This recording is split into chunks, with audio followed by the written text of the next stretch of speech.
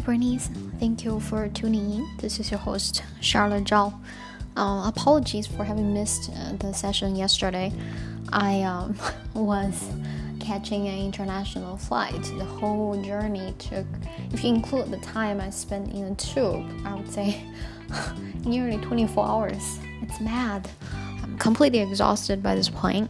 I was hoping to have some time to do a quick episode yesterday when I was at the airport, but it ended up being a lot tighter and just didn't have a chance.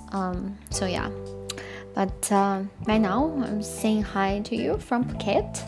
Phuket is this island in Thailand that's famous for, I guess, the scenery, I suppose, or party scene. But this is also a location my friend has chosen to host her wedding. So yeah, it's pretty exciting, and my parents are here with me. Great to see them. I spent a day touring Bangkok during the day because I arrived the day before, and they seem to have had a great time.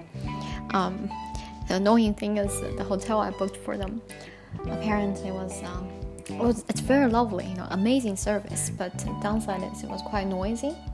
So they clearly look forward to a good night's sleep now. On that note, I'm going to do the same, and I suppose if there were to be any lessons learned on the trip is when I spent 3 hours layover in Beijing, right? Capital of China. Their so-called free Wi-Fi was nearly non-existent. I was only able to connect for maybe 5 seconds here and there, and obviously everything's blocked except WeChat.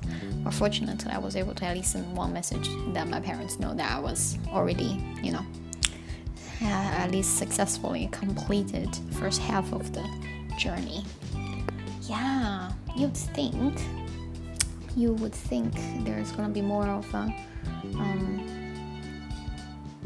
effort to ensure at least basic Wi-Fi access, because that's like the first impression that people are gonna have about you as a country and your capital airport.